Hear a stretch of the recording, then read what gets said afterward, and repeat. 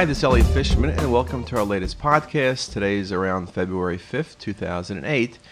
And the title of this podcast is one that probably is something that you've heard of, but maybe haven't thought of. And I titled this podcast Personalized Radiology. I know you've probably all heard a lot about personalized medicine. It's something that always makes the news. It's the concept, of course, that in this day and age where everything seems to be big store, big box, big theory, how do you really get care that's designed for you, not just for you and your closest 2 million friends? And for many diseases, of course, if you have a cold, you take aspirin. You don't need a whole lot of personalized care probably in that scenario. But for many other diseases, whether it's on the wellness side or it's being treated for cancer or heart disease, personalized medicine is something that, of course, is of great interest. So what is personalized radiology? Well, it's kind of interesting how this process is coming about, and I'm not sure it exists yet, but it's surely thought about. And I'll tell you 2 meetings I went to, which really has sort of crystallized the process for me. About 3 weeks ago, I was invited to attend this meeting in New York, and it was actually 2 meetings. Each meeting consisted of about 14 or 15 people to discuss a single case. One case was pancreatic cancer, one case was lung cancer. Now, what was interesting was it was a patient who basically wanted to know what would be their best treatment options and what would be the best long-term survival for them if they did certain things. What should they do? Was standard of care, the quote-unquote standard of care that everybody gets, the best care for them, or there are other options? So at this meeting were radiation oncologists, there were surgical oncologists, a number of medical oncologists, pathology, myself as radiology, and then there were representatives from some of the major pharmaceutical companies that do oncologic medication and drugs. And then there were representatives from outside ventures that actually research what is the latest and greatest different medications or treatments for different processes.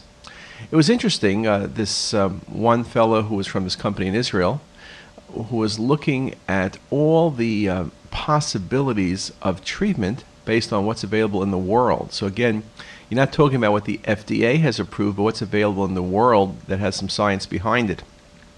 One of the comments he made was kind of interesting, and if I asked you this question, hopefully you'll do better than my answer. And the question was, how many articles are published in journals every week?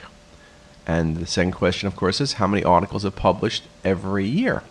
Well, believe it or not, there are 40,000 articles published worldwide every week, which means there's 2 million articles published every year. Now, even if you think that 1,900,000 of them are junk, that leaves 100,000 good articles. And I don't know about you, but I typically don't read about 100,000 articles a year, nor do I flip those pages or see them on the web. So it means that there's a lot of information that probably is very valuable that is not getting to us all. Now, some of it is not perfectly validated. Some of it may be off-label use of medication. Some hasn't been proven in large trials. You know the run of possibilities.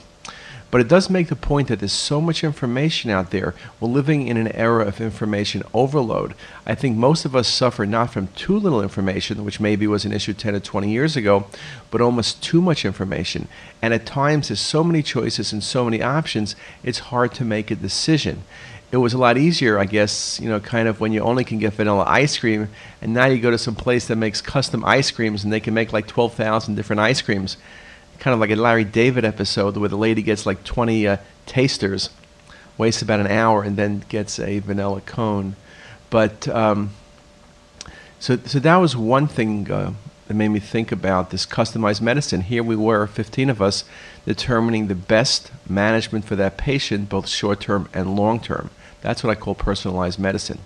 The second thing I went to yesterday was this meeting in Philadelphia called the Molecular Summit, which was focusing on the integration of imaging and diagnostics. And it was an interesting meeting. Most of the people there were either company-type people or people from the pathology end of things.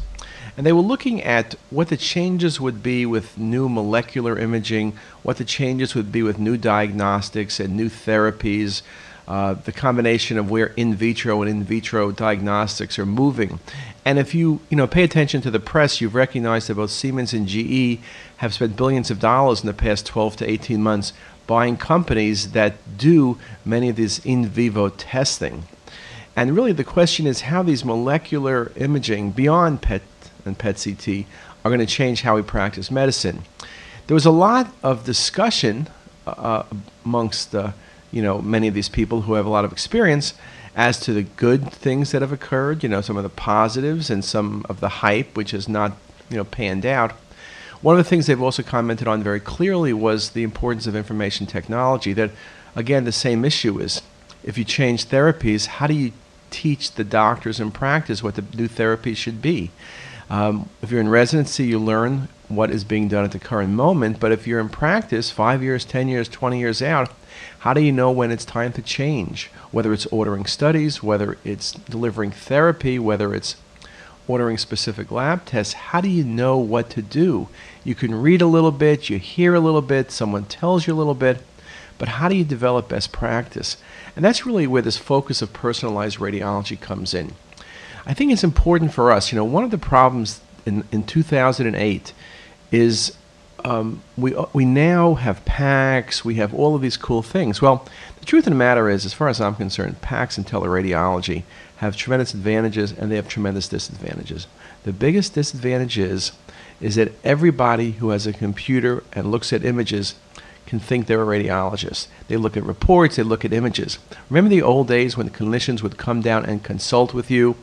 It was annoying at times, and you got a little bit tired looking at the case with the fifth group of residents.